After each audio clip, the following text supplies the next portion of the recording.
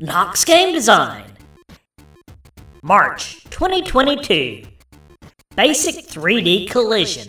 Welcome everyone to Knox Game Design for March 2022. So this month I'm going to be talking about basic 3D collision. So this is going to be kind of like a follow-up to last month.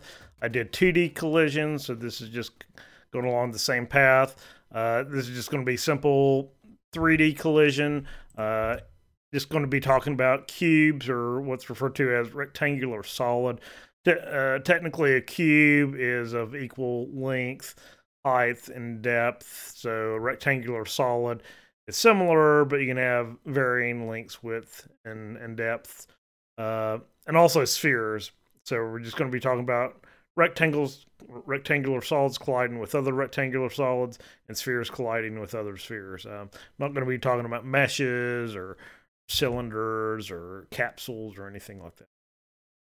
So I'll probably refer to these as cubes. That's what it's referred to as in Game Maker, a cube and not a rectangular solid, but it's defined by a center point. There's multiple ways you can define these, but the way I know, at least in Unity does it, it's defined by a center point and then a width, and going in the X direction, a height in the Y direction, and depth in the Z direction. So to get the right side of the cube, you just take the center X point, then add half of the width to get the right side. Then you subtract half the width to get the left side. And same for the height and the depth.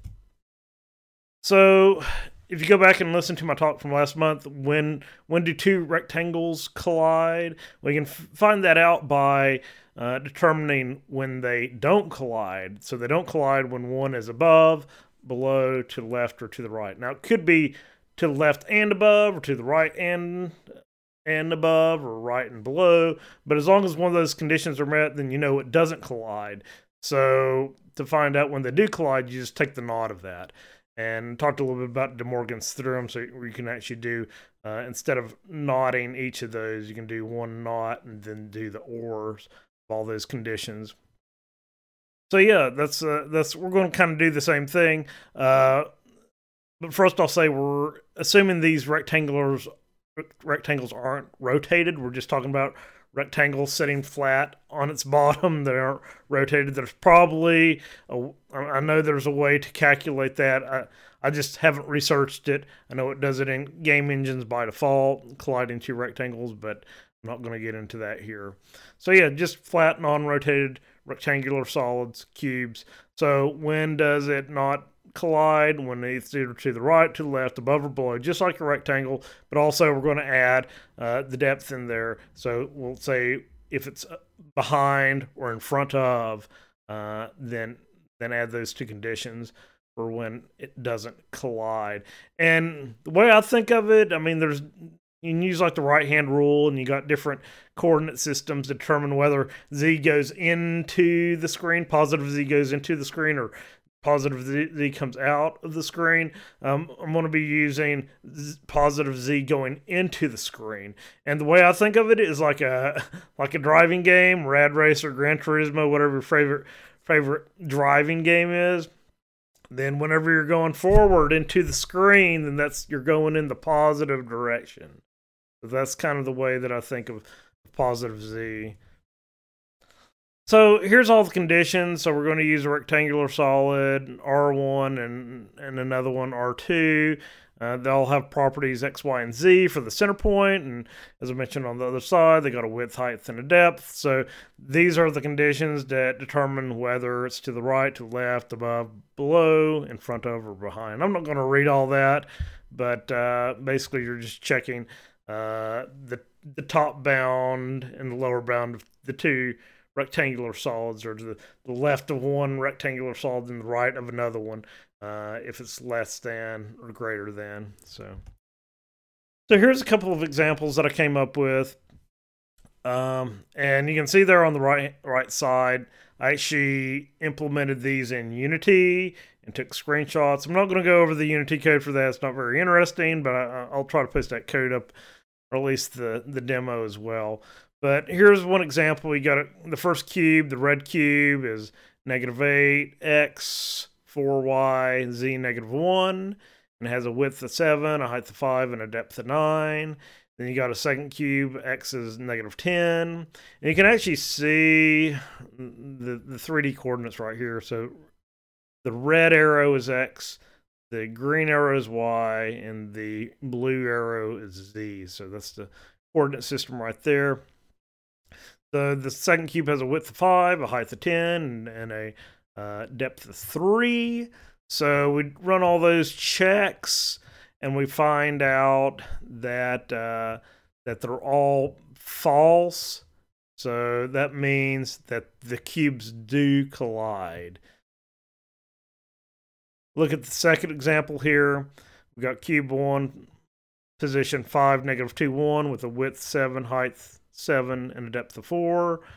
And then you got a second cube, position -7, 8, 8, and a width of 6, a height of 1, and a depth of 3. And you can see in this case, then it is to the right. The red one is, and you can see that in the picture here.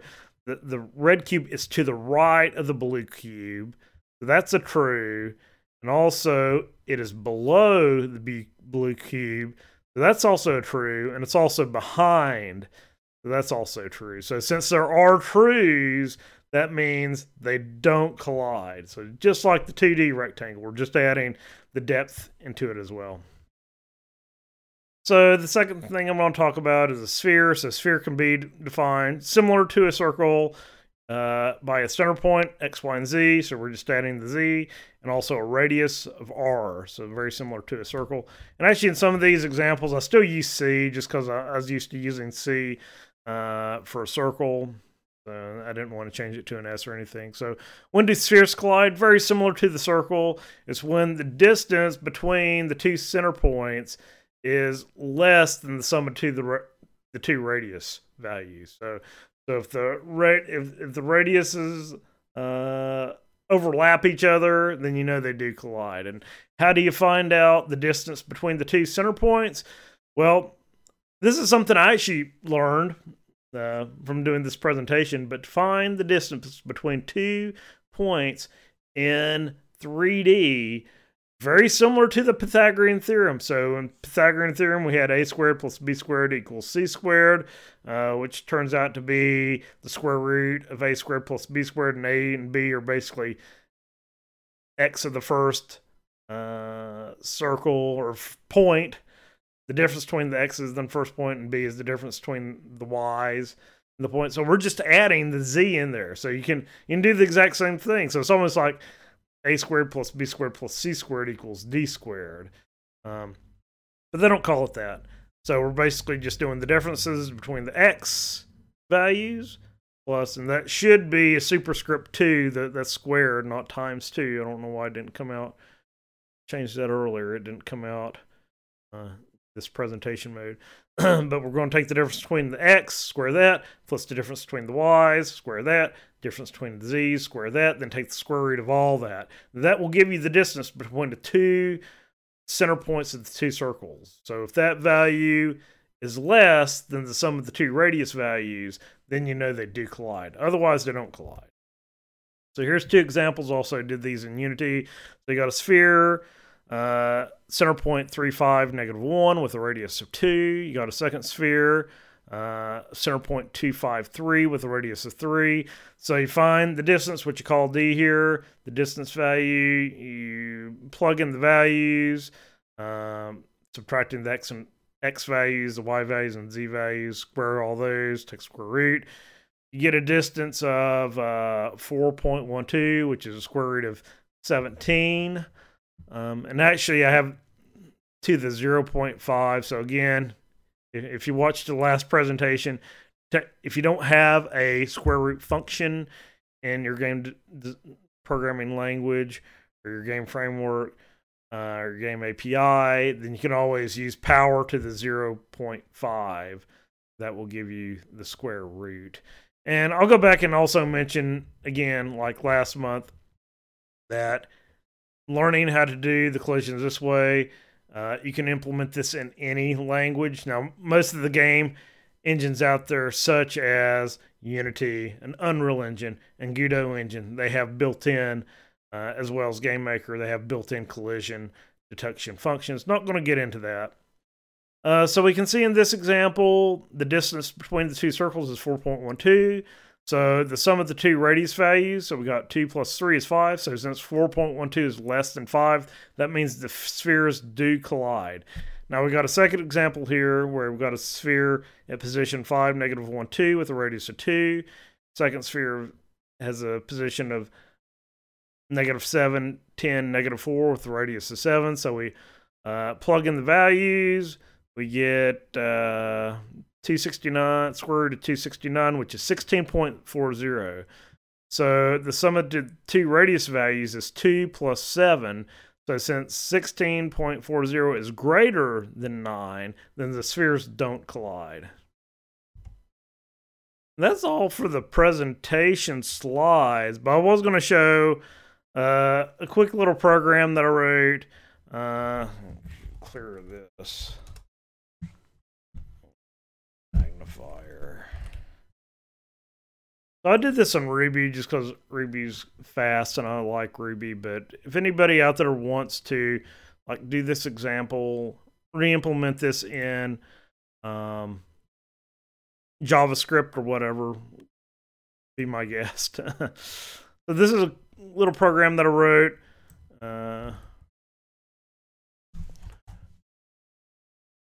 Ruby collision 3D.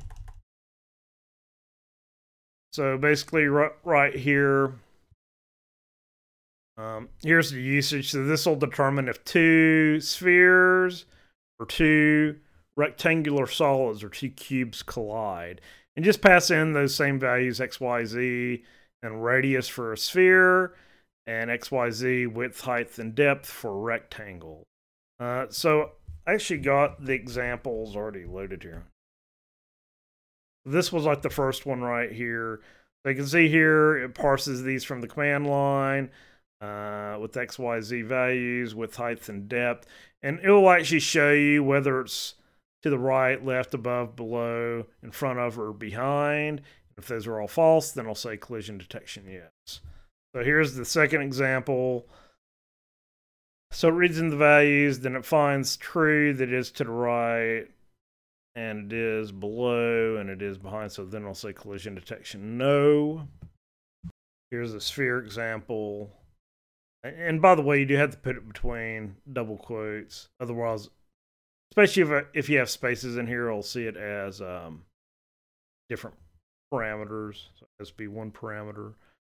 So here it reads in your two spheres, x, y, z, and radius values, and it calculates the distance between the two center points of the two spheres, and then the sum of the radius values, and it determines since the distance is greater than sum and radius, then it does not collide. Then here's the other example. So it calculates the distance 4.12, sum of the radius is 5, so it does collide since the distance is less than the sum of the radius value. So here's the code up here. Like I said, it's in Ruby.